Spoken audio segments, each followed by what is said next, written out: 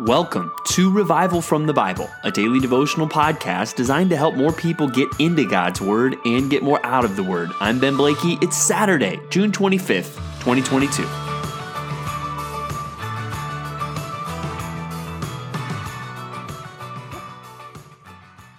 Well, growing up in the Blakey household, one of my mom's favorite films was the old musical Singing in the Rain. So that would often come up on movie nights in our house. And if you've never seen the movie, you still might be familiar with that iconic scene where Gene Kelly is walking down the lane as the rain comes down and he sings and dances in the rain. And obviously, the juxtaposition there is you don't think of singing in the rain, right? Rain is not the ideal time to be out singing. But what's going on with him? Well, in that film, he's actually got some good circumstances. Sure, it's raining, but he's got a developing romantic relationship with this woman that he cares for. He's got a plan to save this movie that he's starring in. Things are looking up for him, so he's singing in the rain. But the question I want to ask is, how can we sing when things aren't looking up? When it's not just that it's raining outside, but there is pain in our hearts, and we don't have some exciting relationship, and we don't have some exciting business or career opportunity, when our life is painful, or even when we're experiencing persecution, how can we sing in the midst of that?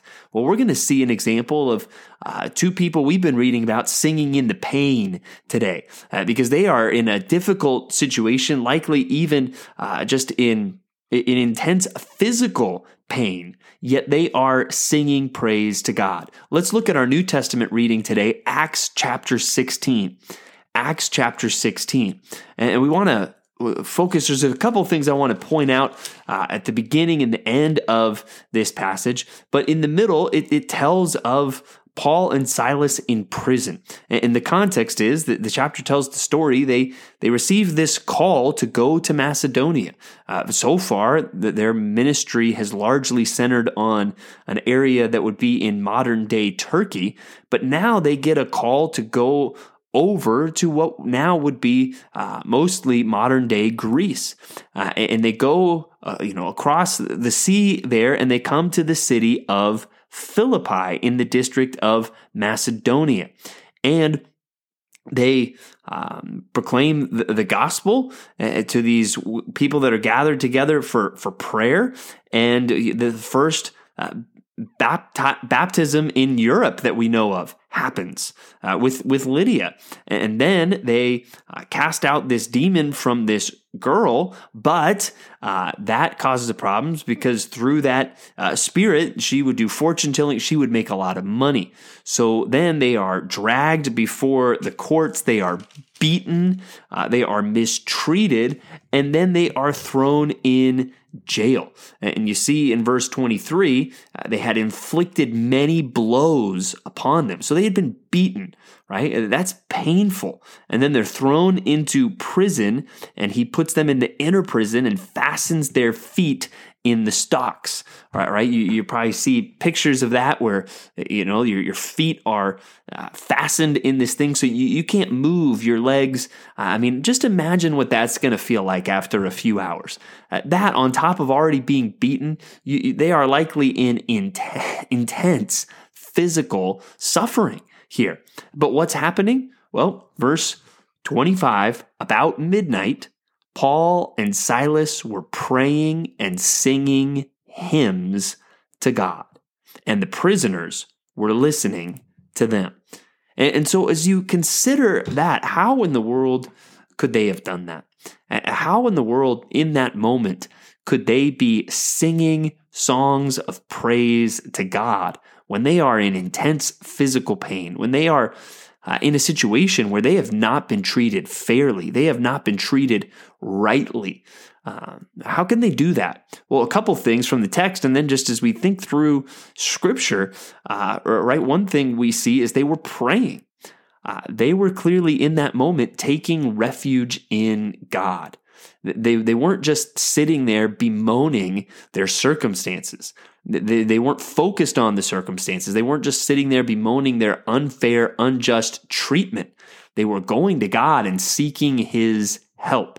And that's an important thing for us. When we find ourselves in a painful situation, we can stew on the pain, we can brood about the unfairness of the situation, or we can go to God in prayer and we can lift those things up to Him. And prayer, I think, implies just a trusting attitude, leaning on God, trusting in Him.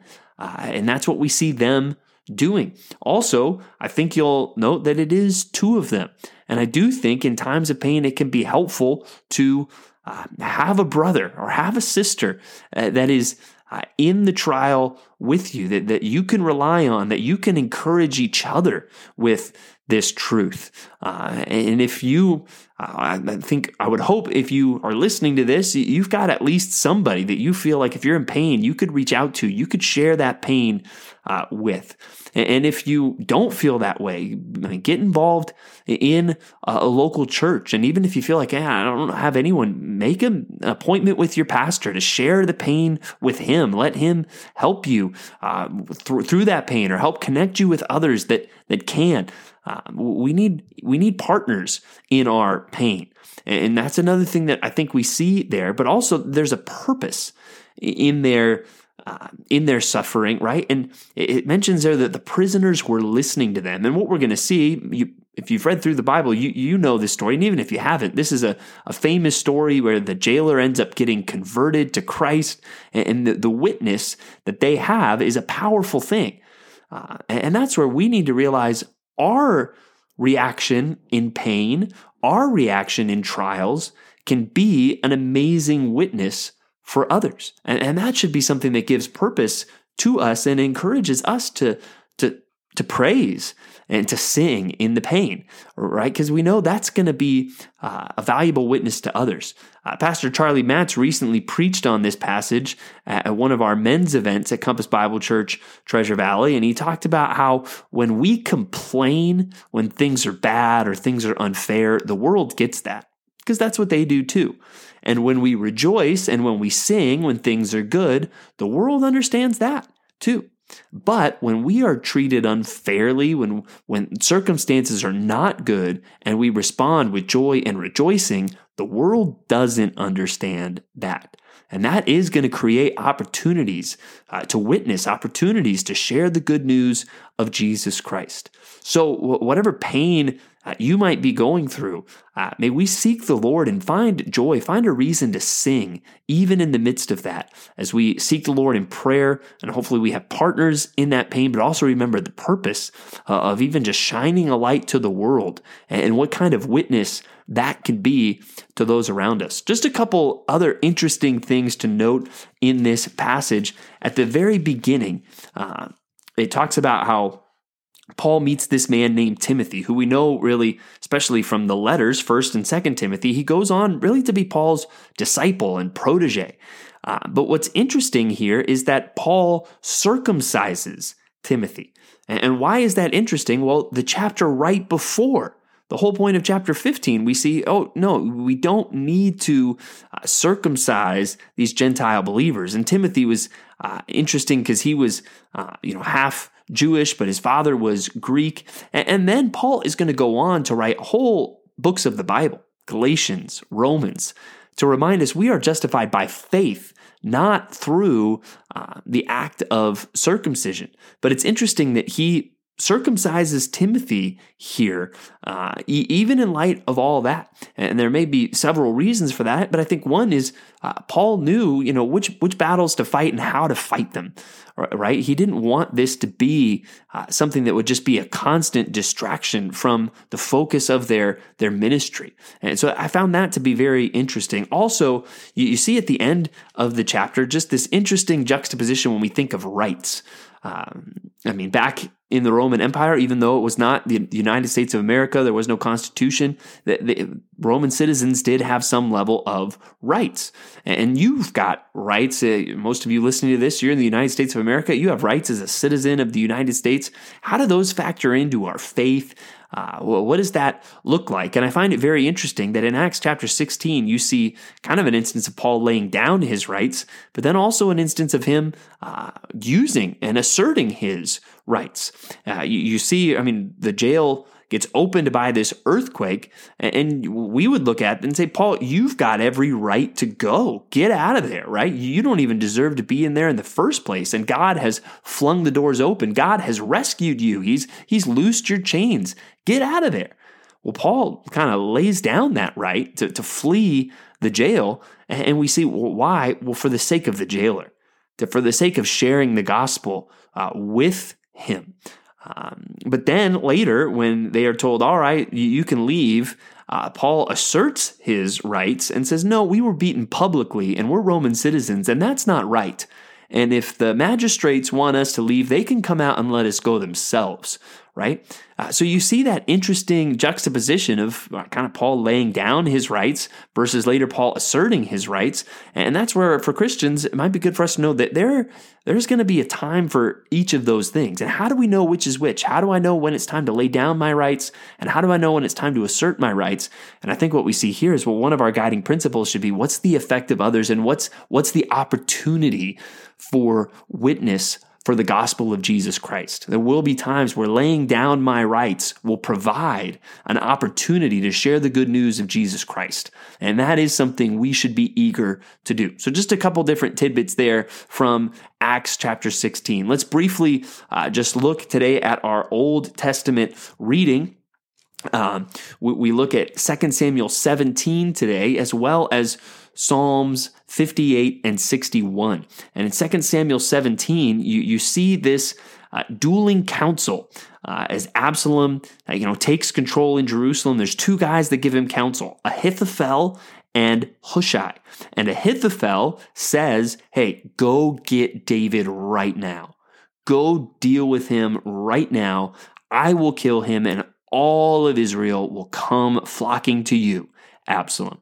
And then Hushai says, no. You don't want to do that. David right now, he uses very vivid imagery. He's like a bear robbed of her cubs, and he's so skilled in war. He's hiding somewhere. And as soon as somebody dies in battle, everyone's going to flee from Absalom. He paints a different picture. Now, Ahithophel's advice was actually better for Absalom. But the key comes in verse 14, where Absalom decides, I'm going to listen to Hushai. I'm going to wait instead of going after David right now.